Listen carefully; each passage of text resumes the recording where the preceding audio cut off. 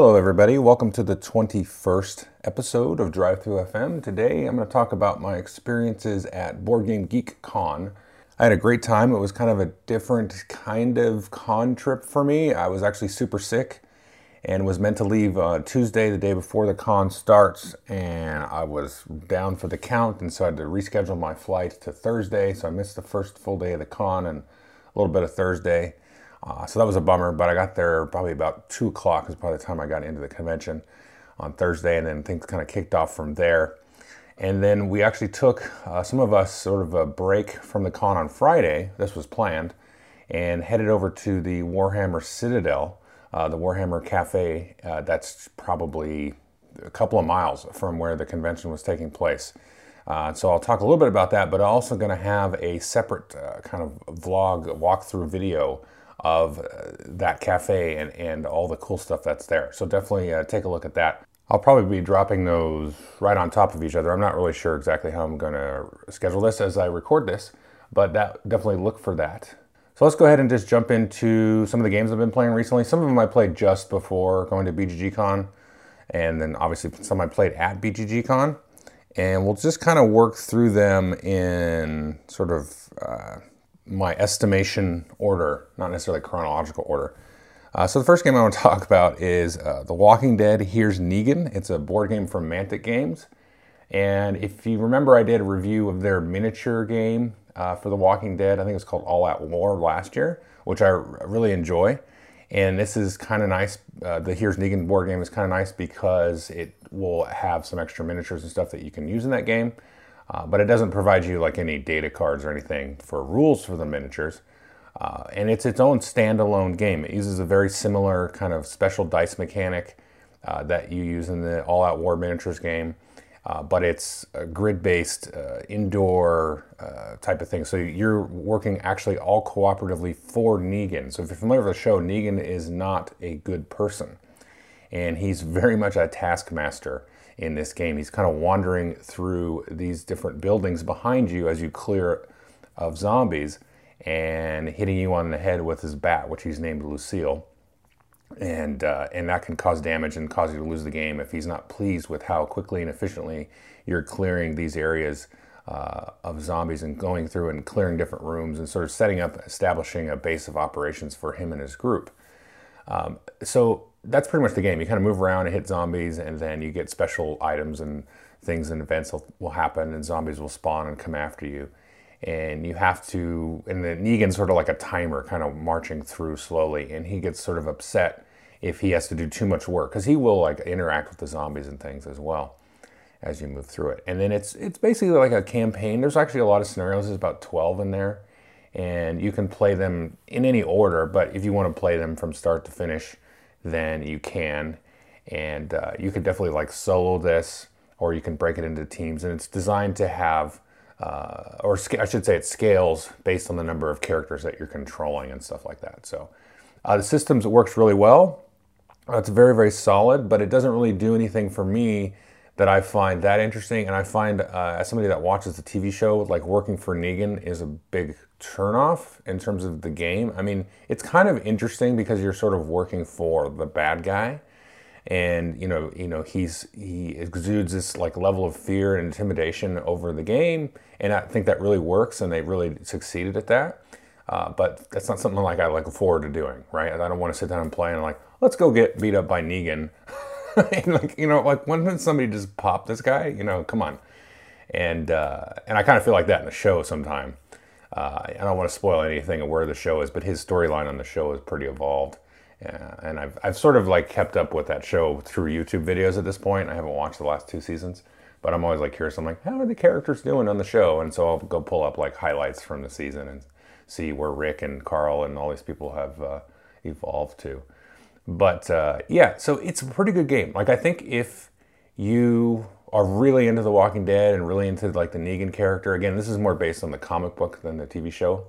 Which I haven't read more than like the first year or 2 of the comics, so I don't know how accurate the stuff in the game is where the story is in the comics and stuff. But I didn't really have that much fun playing it, and like I said, it's just kind of like a very, I don't want to say average because I feel like that's sort of a mean thing to say, but it's just kind of a very like, yeah, I've seen this kind of thing before. It's like a dungeon crawl almost, with a weird twist of Negan like beating you up as the sort of overlord character, or the AI, like, you know, in Descent or Imperial Assault, where if you take too long, then like the dungeon itself starts to kind of attack you. That kind of feels like what Negan does, but it is a little bit more grounded here than the dungeon, like the zapping you with like a firebolt for 8 damage, you know.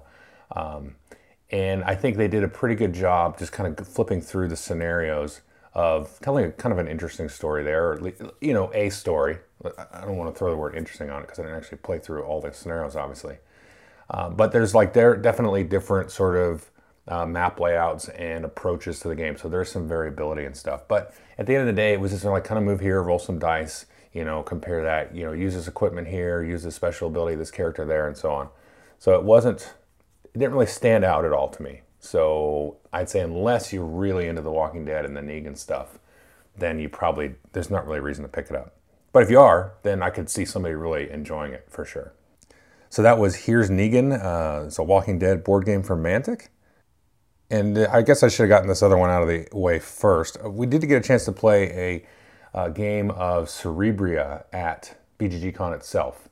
And Cerebria is from the folks that did Tricarion and Anachrony.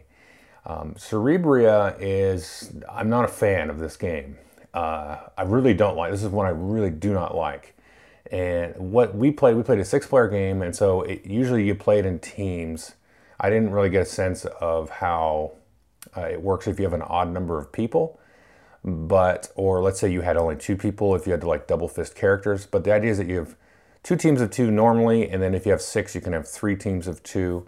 And you're sort of like playing around as these sort of principalities, sort of archetypes of psychology kind of things. You know, these nebulous entities, and you're maneuvering through this person's mind and like using their willpower to get them to be either like a light side or a dark side, or somewhere in a balance in between. You have these kind of like, I call them like quests that kind of come up, or these goals or objectives, and you're trying to shift this big area control board, which you drop influence and you place cards in these different slots, which will affect influence and also activate abilities and stuff.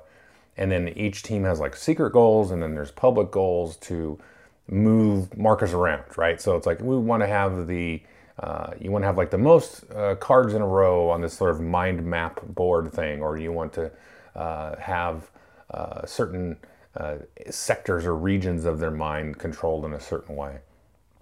And so but here's the problem: is it's like filled with a bunch of iconography, which isn't, you know, the end of the world for me.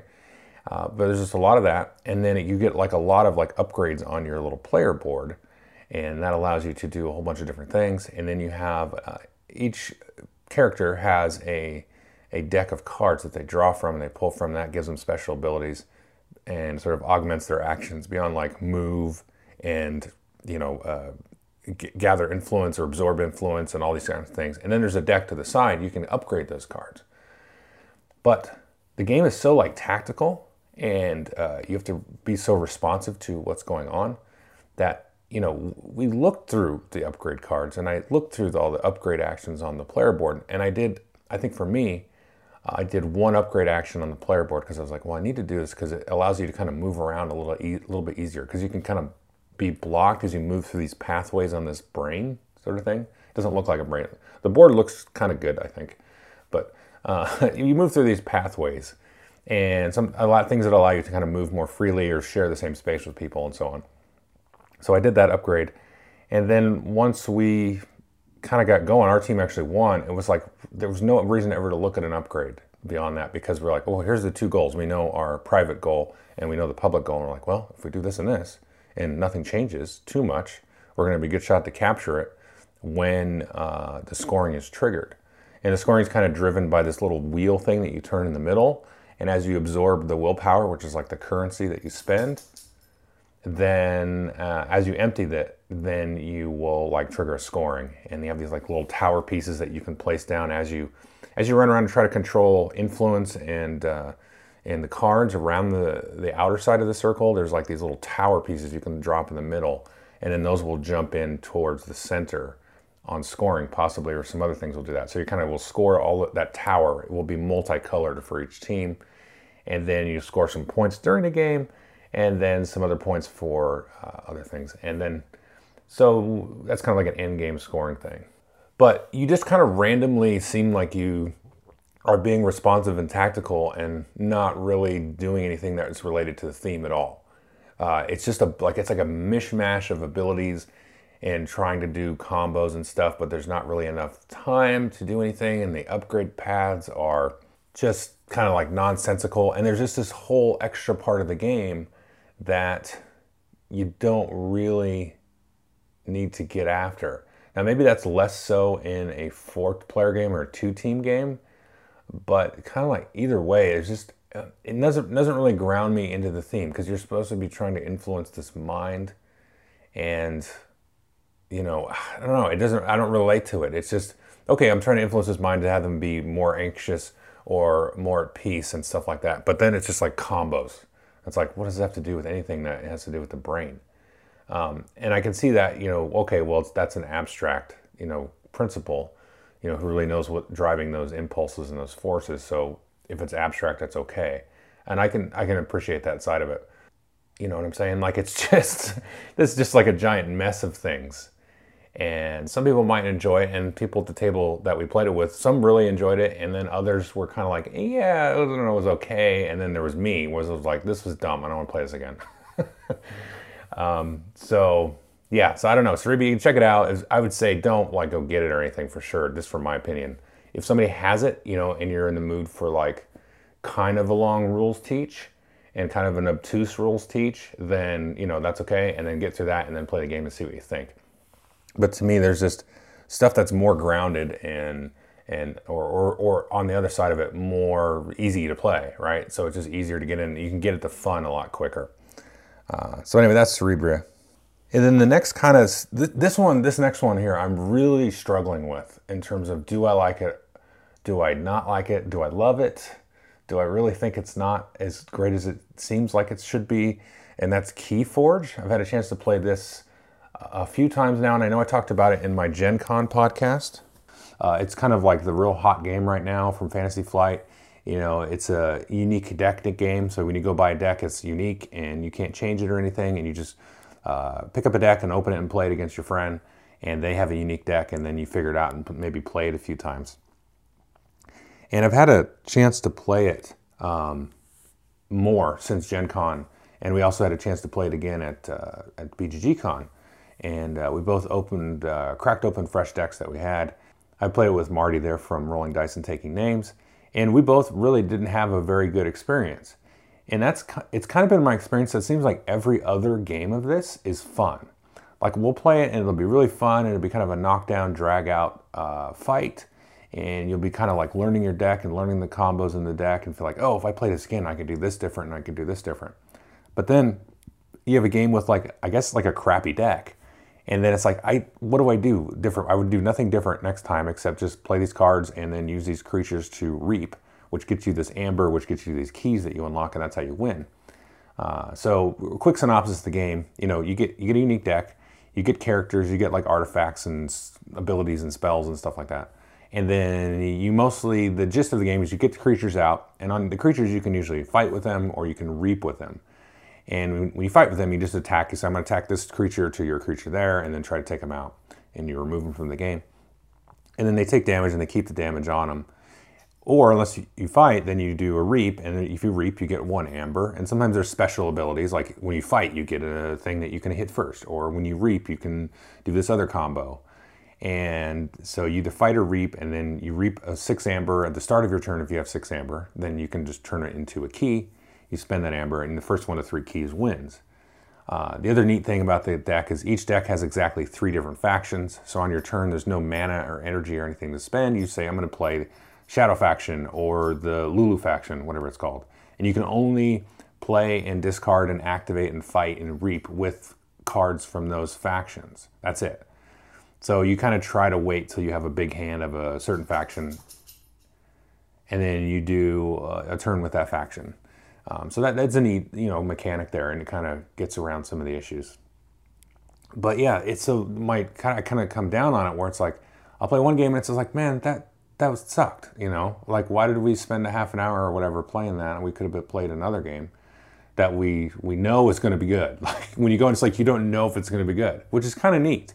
So that's the other side of it. This is where I'm kind of doing the flip flop. So okay, we played that crappy game of Keyforge the other day. I think it was Saturday we played it. So then immediately after that, we played a game of Warhammer Champions, the new Age of Sigmar trading card game, and we had a blast. I brought a couple of decks. I gave one of them to Marty, and we played a game of that, and it was really close right down to the end.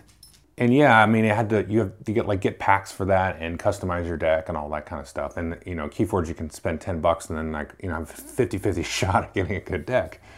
But we just had a much better game. And I have other decks that I can build, and we can play those same two decks against each other and have a different outcome. Or it was maybe the same winner, but it'll be a different style of game, or whatever. So that's the thing. It's like Keyforge is such a weird, unique kind of thing where you just spend the $10 and then there you go.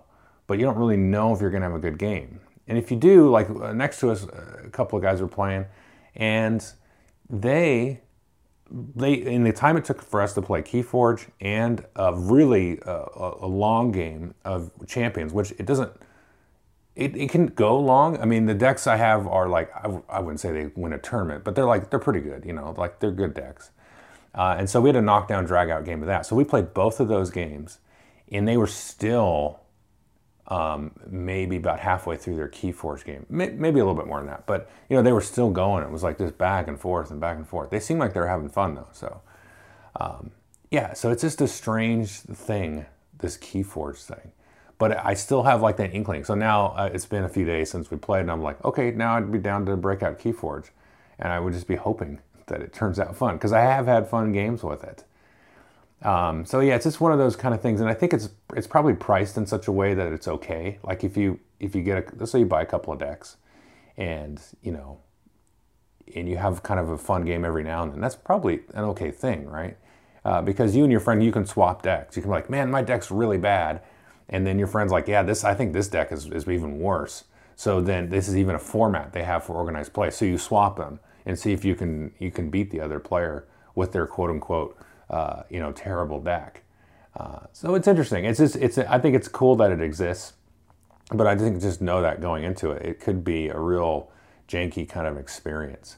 The one thing I will say about it is the starter box that comes with it. It's almost good. Like you get 2 starter decks that are the same in every box to kind of like learn the game, and then you get 2 of the random decks, which is cool. And there's no reason you can't use those starter decks forever either. Like, okay, they're the same as somebody else, but okay, just play that starter deck against a random deck, and that's going to be a different experience. But the only thing, and they give you some tokens and stuff, but the thing I don't like is they don't give you like the full rule book. They give you like the little starter rule book, and then it says, oh, go get the PDF online and print it out. And it's like, man, I like to have a rule book that I can sort of sit through and kind of piece apart, because there are some like weird things in the game that we played wrong way back when at Gen Con. So like one thing that happens is the creatures, when they can steal some of the other players' amber, and then they keep that on their card. And we were playing it like, okay, if you steal it, then you can spend the amber that you've collected and the amber that you have on that creature that may have stolen it, and then turn the keys in that way. But you can't. So there's just kind of like a temporary storage area for the amber, which is cool. I actually think that's better because once that creature dies, then it goes back to that character. So it's just like a slowing down mechanism. It's not like ruining their day. But yeah, it's just, I would like to have that full rule book in front of me so I can go through it. And like, there was one other weird small thing that we were playing wrong that we realized. But then, going out and then getting a PDF, and like, I don't want to read a PDF on my phone. I don't know, it hurts my eyes. Maybe I'm old or something, but I'd like to just have the rule book. And if sure, they're going to change it and release FAQs, I'm sure, but whatever. Put the rule book in the box so that, I can flip through it and reference it and mark it up if I want to. So anyway, that's Keyforge. So one last kind of middling review. There's a new game coming out from Awakened Realms, and they've done The Edge, and they've also done Lords of Hellas, which I've reviewed over the last several months. So definitely take a look at those reviews. I do really enjoy both of those games, especially Lords of Hellas. It's one of my games of the year, honestly. They have a new game coming out called Nemesis. And this is sort of like, if you think playing like Alien or Aliens, the board game. You all wake up in sort of a cryogenic tube kind of thing. You wake up and there's some like malfunction or something, and you've all got to sort of escape and get to Earth. And there are aliens on board. And everybody has kind of like their own little secret objectives, which could be you need to make sure that instead of going to Earth, the ship jumps to Mars, or you might need to eliminate a certain player or be the only one left surviving. And so each players are dealt like 2 objective cards, each which has like an either or. And so during the course of the game, once you have your first alien encounter, you have to discard one of those cards, and then you have 2 kind of like possible objectives. And there's going to be like malfunctions on the ship. You got to make sure the engines are actually working. You got to go make sure that the navigating computer is actually pointed to Earth or Mars if you want to go to Mars, and so on. And you have like these action cards that you're going to play. And you have like your basic actions. And anytime you do an action, you have to discard cards. So if something says you cost 2 cards, and you got to discard 2 cards. And the cards themselves will actually have actions on them, so you can use those cards and pay for the actions in that way. And so you kind of maneuver around and you have to fight aliens and all that kind of stuff. And so this is a game that I'm like right down the middle on, because the mechanics and stuff are really cool. Like the whole multi-purpose card thing is neat. And I like having the secret objectives. It's kind of like playing Dead of Winter in space sort of thing, but it's not really like you necessarily have goals where you're a full-blown trader, although that can exist. It's more like you have your goal and then you just need to get into escape pod and like screw everybody else and jump away. But you still want there to be overall success. So it's like a little bit more gray, I guess, than Dead of Winter. It's not like hard and fast. There's a trader or you're not, and then you also have secondary goals. It's like all secondary goals. But one of your secondary goals could be kill Billy, you know. So it's interesting. But the weird thing about it, and this is weird, I kind of come down the middle on it. And you might actually see me do a video of this, but I'm gonna need to play it again and maybe another time. Because the game that we played, it was fine, it worked, but the whole secret goal part of it just was super flat. And the game starts off kind of slow, you know, where you just you can't really get a good read on what the other players are doing. It costs like a lot of actions and stuff to kind of move around the ship and get through the corridors and all that kind of stuff. And some of the things that can happen where you can kind of directly sort of antagonize another player, they're a little bit like random. Like sometimes when you move through a corridor, like the door will shut. And you're like, well, that's perfect because I need to trap them in that room with fire. But you can't really like do that initially. And if you want to see if somebody's actually fixed the engine or did they actually sabotage the engine, and you're at the other side of the ship, it's a little bit tricky to get to. So anyway, we're pretty middling. I'm pretty middling on this. The group was pretty middling. Some liked it more than others. Some actually didn't like it at all. I'm kind of in the middle. We'll definitely take a look at it. There's some videos and stuff on it. But yeah, it wasn't exciting. It just kind of felt flat. And that's the thing. It seemed like it worked and the mechanics all worked and everything. But the overall experience was just kind of flat. It was just kind of bland. So anyway, that's Nemesis. And I would say that's kind of the negative reviews out of the way, or the not so hot reviews. You know, Cerebria, yeah, that's a negative review. Here's Negan, it's okay, you know, if you like it. Keyforge, again, that's kind of the coin flip idea. I did get a chance to play at BGG-Con a couple of older games. Well, a lot of older games actually. Are games that I've already talked about in the channel. I'll just kind of go through them super quick, and then we'll talk into some of the newer, hotter games that I really did enjoy. I got a chance to play a game of Trajan and teach that to a couple of new people or that hadn't played it in a long time. I had a good time with that. I got my butt kicked though, so that's okay. I actually hadn't played it in a while either. But that was always fun to play. And I had a chance to play Combat Commander with Chad McCash. He's kind of been floating around the podcast world for a little while. And he's one of the ones that encouraged me to start doing podcasts. So if you're listening, Chad, I appreciate that. But we played Combat Commander, and that's another one I hadn't played in a long time. But Chad was more than hospitable and kind of worked me through a scenario a little bit. And by the time I was done, I was like, oh yeah, I remember this game.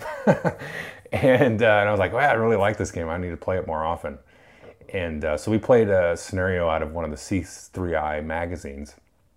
that was really cool. And it was a fun time. I really did enjoy that, because I was like, yeah, man, I need to play this more often again, because it's just a really cool system. That's Combat Commander. I don't talk about it a lot on the channel because I haven't played it for a while, but definitely check out my review of it.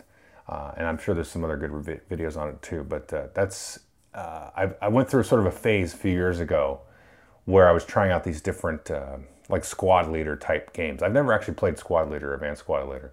But I like Upfront, and then Conflict of Heroes and Band of Brothers, and probably some other. I know I played like a Lock and Load one or two in there, but I really like Combat Commander still, and I think it still holds up today. It's just a really fun system, and I think if you're not like if you're a Eurogamer or something like that, I think you still will have a good time. I think, I don't know, because I mean there's definitely like randomness and I'll say quote unquote dice rolling and stuff. There's no dice in the game, but and there's events and cool weird things that can happen. So if you're okay with that and you want to do like a World War II game, then this is, I 100% recommend Combat Commander all day long. And so I played those, and then we played a bunch of Cryptid, and we played a few games of Shadows Amsterdam, which I talked about Cryptid on the podcast before, did a review for Shadows Amsterdam, and I still really enjoyed both games. The folks that we played Cryptid with, there's an interesting thing, and I've seen this in my game group, and I also saw it there at the con. We must have played it, I want to say about 6 times at the con, back to back. And then, well, no, spread out a little bit too. Where some people, and I had this experience a little bit too, where the first couple of times you play Cryptid, it's like, what is happening? Why this? It's very hard to parse and dissect the board and trying to figure out and deduce where this Cryptid monster is. And I don't want to get into the details of the game because I've explained it before, and there's videos out on it. But after you play a few games, then something should click. And maybe it won't click for everybody, but it's like, oh, okay, now I kind of start to see how to read what other players are doing and start to narrow down my decisions. And I've seen that in my group where a couple of people were like, man, you guys know what you're doing, because some of us had played it a few times before, and this was their first time, the first couple times, and they're like, man, I'm completely lost, I'm not really having a good time. And then, either they stick with it or they don't, but if they stick with it, there's like a certain sort of switch that clicks, and then they get it, and then it becomes really interesting. So like, one of the nights we played a 3-player game with a bunch of us that had played it a lot, and that was really good because we were being very careful how we were sort of answering our clues and putting out the cubes and stuff. And it was a very quick game, because once you start to sort of parse out and dissect, okay, if this cube is here, well, it's not next to this thing over here, but it's close to this building here, and this one here, and that one there. It's probably going to be this, but do I want to ask yet? Because that's going to give away, sort of like my clue in a way. So it's pretty cool. So it's definitely a game that is going to reward and sort of give you, like a feeling of increased skill with the game. So that's really cool. And so that's Cryptid. And then Shadows Amsterdam did not go off so hot. I love it. And I think there was some in the group that really didn't like it at all, and they thought the theme was silly and the artwork was silly and all that kind of stuff. So I did do a video review of this, but we got a chance to play that a few more times. I still love it. I actually had a chance to play it with one of the designers from Keyforge, was on our team, and also Chaz Marler there from Paradise, and we got a real sort of simpatico there for a couple of games. We played a few games in a row, and we took turns being the kind of the lead investigator, giving the clues. So it's really cool. It's an interesting kind of like little mind meld thing that happens where you start to see what kind of connections in the abstraction that players are making with it. And it's a good feeling once you start to kind of click and get on the same page. And then we played some games like The Mind. We played 6-player Mind, which was hilarious and difficult. We were going to play to level 6, and we only got to level 5, and that was super cool. And one of the interesting things about that game with The Mind was Eric Lang there, designer of Blood Rage and Rising Sun, a whole bunch of other stuff. He was there, and he was very adamant that we were able to sort of have expression and body language and stuff like that, but no talking at all. And so, and I was like, well, you should be able to talk like a little bit. And, you know, you can't say anything about the value because like, come on, or something like that. So there's a little discussion there about what we could do. And it was interesting because I didn't realize that how much sort of disagreement was kind of floating around out there. Maybe there isn't that much. Because if you look at the German written rules, they're very strict. Like you can't communicate at all. But it's like, how do you not communicate at all? Like you're always going to be communicating. And so you're also going to sort of reflexively and reactively just, you know, stumble into communication. So that was pretty interesting. And we had just a brief discussion about that. So it was fun though. It was a riot. It was lots of laughing and calling each other idiots and stuff. And it's always fun when Eric Lang says you're dumb. And so at one point I fist bumped him. We were close. And I was like, he put his fist down. And I was like, okay, fist bump. And then he played. And I was like, oh, that's under my card. He's like, you don't fist bump unless you know. I'm like, I thought I knew. Anyway, that's fun stuff. And then we played Time's Up, that same group in teams. And I had never played that. I know. And I was like, everybody's always saying how great it is. You know, Time's Up, Time's Up. We played Time's Up Title Recall, which apparently is like the best version of it. And I was like, hell yeah, this game is sweet. So we played a full game of that. And we played like some variant of it. There was some disagreement about the order that you can do the clues and whatever. I don't really know. Whatever we played was fun. So it might be that I play it in that way. I'll look and read the actual rules if I ever pick up the game. But Time's Up is super fun. Man, that's like the greatest party game from like 10 years ago or something. You know, everybody's playing all these new party games. But this one definitely holds up. Okay, so taking a little break, we'll get into some of the newer, hotter games. And I think just going to talk about 3 of them that I've played recently. There's some more that are like coming in the mail and stuff like that. I had a chance to talk with some publishers about. So hopefully I might get some video reviews done of these, but I'm not sure. So I do want to talk about them here. And if I do, then you know the videos, you'll see the videos go up. So let's take a break and then we'll get into those.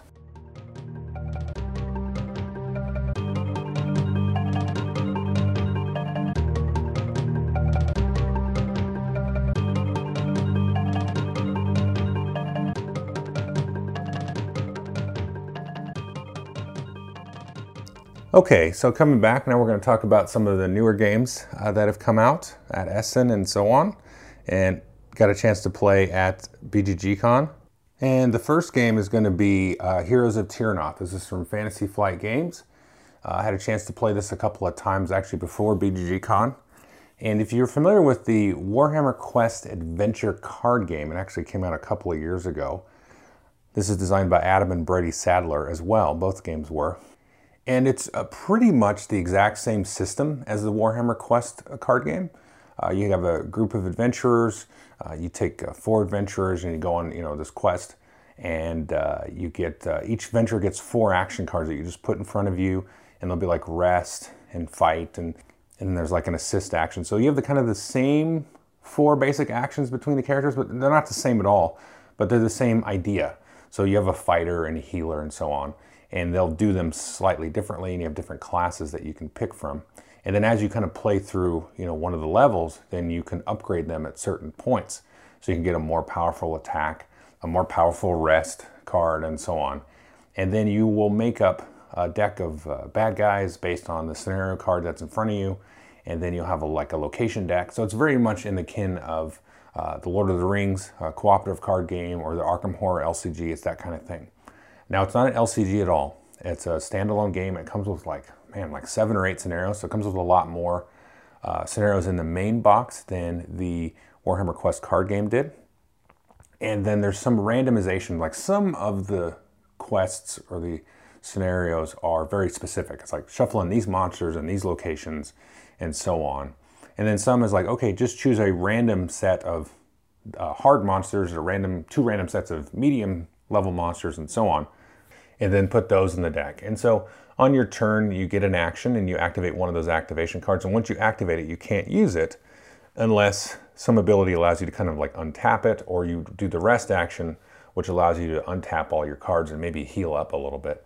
And then you kind of go through and you fight the monsters, and the monsters come down in front of you, very similar to Arkham or Lord of the Rings or the Warhammer Quest card game, so you can engage with multiple enemies, up to 3 enemies per character, and then you can fight stuff that's like in the shadows that's coming out of the deck that you can't see, and you'll go along and you'll have to sort of do an explore action to move through the location, and then fight the stuff in front of you so you don't get killed, and then take different actions based on the location. Some of the locations will have different actions that you can do at the end of the round, and then each of the scenarios is just like kind of a large card that you track your progress on, and then there's will be like little activation things that'll go on there. And each scenario is going to have a nemesis that is out, and you can see what happens. Whenever you roll like a skull, you'll kind of activate this sort of global effect based on the nemesis. You won't be able to fight him until you get to the last location usually. And then as you kind of go along and you do your activations and roll your dice and stuff, there'll be different ways that will trigger like a level up. And each of the scenarios has a different kind of way of doing that. And different scenarios are definitely more or less difficult as well. And so some of the ones you might like level up a little bit earlier on to get through. You might be actually like chasing down, okay, we want to get to the point where we can level stuff up. And so you'll do actions in that way to try to get that to happen. And other ones will just kind of like level up for you. Like as you just go along, you just kind of like, okay, now you level up and then, upgrade one of your cards and go on. So I really like this game. I really did enjoy and love the Warhammer Quest card game. I still have that. And there was like 1 or 2 expansions. There were like character expansions for that. This one doesn't have like a campaign. I guess you could kind of play them in order, and just kind of tell a story, but there's no like persistence between games. Like I said, you level up in the game, so you kind of reset every time you play. And there's no delve mode, which was my favorite thing about the Warhammer Quest card game, where it was sort of like just a randomly procedurally generated kind of dungeon type of thing that you went through. And I always liked playing that the most. Now there are certain scenarios in here that sort of feel like a delve mode, like I talked about, where it's like, hey, grab a random choice from this particular group of locations. So it's sort of scaled correctly, but you don't really know exactly, or you can't really prepare, I guess, for what's going to come. It's going to be a little bit random. So it has some of the delve feel. Now they have said that they're going to do like campaigns as expansions. I think that's a good idea because there's actually a lot that you get in this box. Like I said, I think there's 7 or 8 full scenarios, and some of them are going to take you a little bit of time. They're not just going to be like an hour. It could be like maybe up to 2 hours or something, if you really get into it. And so there's a lot in the box. There's a lot of the upgrades and all that kind of stuff, tons of weapons and items and things. So there's a lot to kind of, play around with in here. So you're going to get your money's worth just out of the base box. Just because there's like, there's no campaign, so there's not a full game here. Well, no, there totally is. And then there's a lot to replay here. Like you can play all of these scenarios multiple times with the different characters and all that stuff. Because there are a lot of variety of characters. So there's just a lot in the box. And I think if you missed out on Warhammer Quest card game because it's not in print anymore, it's not going to be ever reprinted, most likely, then this system is the same. I mean, I think there's a couple of tweaks. I don't remember exactly. But the presentation of it and the sort of packaging of it is very different. So I would definitely recommend, if you wanted to get into that game, or if you really liked that game, and that game sort of had a finite life. I wouldn't say you have to pick this up because it's pretty much the same. But if you wanted more of it, then for sure I would pick this up. I mean, 100%. It's really fun. It's a very elegant kind of system in terms of like when you do your actions, the monsters fight back automatically. So you got to deal with that. And then they get their own kind of turn, and the way that you kind of manage that, and the way the monsters sort of have these abilities to like jump around and fight different characters and stuff like that, or go after certain characters in certain ways. It's all very thematically sort of, interlocking and everything. But so that's Heroes of Terrinoth. And I definitely recommend it if you like that style of game. If you like the Arkham LCG, this is another kind of pickup that you can check out because it's very similar to it. It's got a very different feel. It's not, as quite as campaign driven and story driven as Arkham, at least in the base box. But maybe they'll start to expand on that a little bit. This might end up being kind of like a more fantasy Arkham style game, but it's not really going to be an LCG. But it might end up behaving like that, where you can just get an expansion, new campaign, let's play this, 6, 7, 8 times and get the next expansion and so on. So it'll be interesting to see how this one evolves. And I guess the main difference between that would be, Arkham is like got the chip pull out of the bag, and then this is more of a dice, dice rolling kind of thing. So, and then so the next two games, they've really been kind of my favorite games I've played over the last couple of months. And we'll start with the sort of the party game, and it seemed like everybody was playing this at BGG Con. It's called Just One, Justone. The name of the game is Just One. And it's from Repos. And I think it's coming over from Asmodee or somebody, or Z-Man. Somebody's pulling it over. Somebody in that sort of conglomerate of people. And so this is a really interesting game. It's a party game. And it plays up to 7, it says. But we've actually played it with 8. And you can... Well, no, we actually played it with 9 the one night. The player count doesn't really matter. But I'd say if you're going to be Poindexter about the mechanics, then yes, it plays up to 7. And what happens is you shuffle up this giant deck of cards. And you deal out 13 of them face down, and you set the others aside. You're not going to use them. And then one player will take the card and they'll draw it, but they won't look at the card. So they'll draw the card up and show it to everybody else. They'll just pick randomly off the top of their head a number from 1 to 5. On each card, there's 5 words. So they say number 3, and they show it to everybody. So it's number 3, number 3. And then they'll set it down in front of them. Each player gets like this little stand that you can write on with dry erase marker, and it's got like a little lip that you can put the card in. So on your turn, as it rotates around the table, each player will do this. They'll draw a card, show it to everybody, put it in there, and then everybody's going to write down one word on the back side of their little stand. And then the player who drew the card is going to close their eyes. Now all the other players are going to show each other their words. If you match a word that somebody wrote, then you have to put your little stand face down. Everybody does. So let's say the word was cookie, right? And so let's say me and Billy wrote down monster. And so, oh crap, we both wrote down monster. Our word is out. Both of us are out. Everybody else wrote their other clues, which was like, chocolate or whatever. So you can only write one word. You can't do 2 words. You can do pronouns. You can't use any part of the word that was in the actual word and stuff. So then, okay, we have all the words that are left. That person opens their eyes and they look at all of these just random words in front of them. And then they have to guess what the word is in front of what they drew. And if they get it right, they guess it. And then they say, okay, good. That goes into the scoring pile. So we score 1. And then you keep going and you're trying to get all 13 right, which is the highest we got was 8. We almost got 9, but anyway, long story. And so we got up to 8. Now, if you can say pass, and then you'll just turn that card and you put it in the non-scoring pile. If you guess, though, and get it wrong, then you lose 2 cards. So the next card just comes off, and you lose that. So you lose kind of an extra point. So you just keep playing around, rotating it around.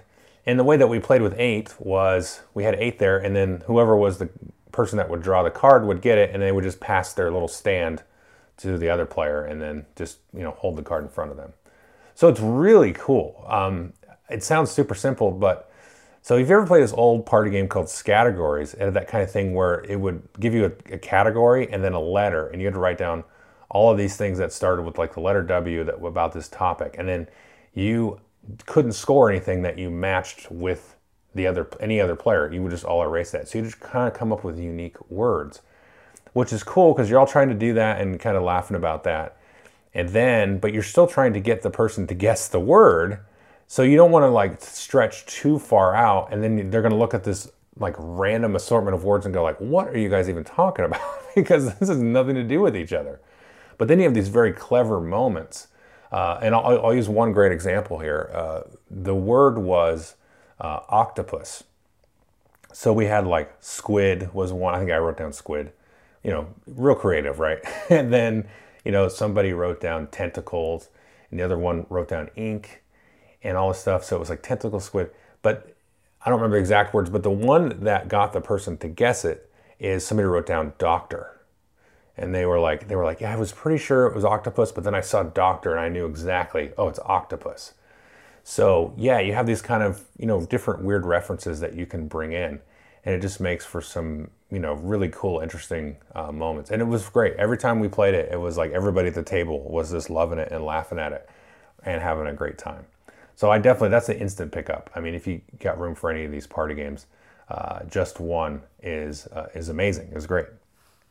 So the last one to talk about that I'm going to bring up is Underwater Cities. And this had become my most anticipated game to play at BGG-Con, because there's a convention here over across the way over in Seattle in Bellevue. And my buddies go there, and I've been there a couple of times.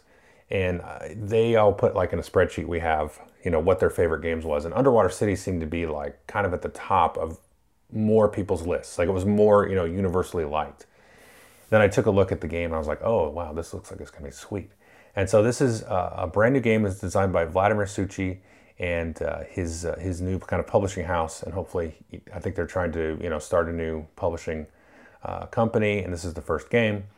And what this is so Underwater City. So you're trying to develop your underwater city. And each player has sort of like a player board. And you have these cool little like plastic domes that you're sort of, starting off from your main city and trying to build a little network of cities and production facilities and all this stuff. You're kind of controlling that on your board.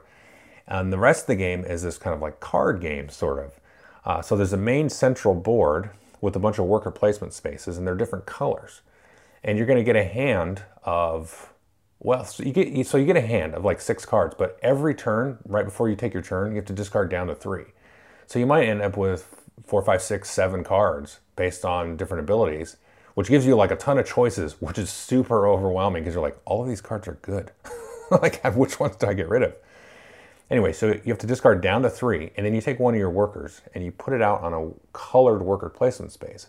So if I put a worker on a green space, which allows me to like, do an action and then collect some steel plast or connect some greenery or something like that. If it's on a green space, then I can play a green card. Like you always have to discard a card or play a card when you do a worker placement action. So I place the worker, discard the card. But if the card matches the color of the space that I went, then I also get to activate the stuff on the card.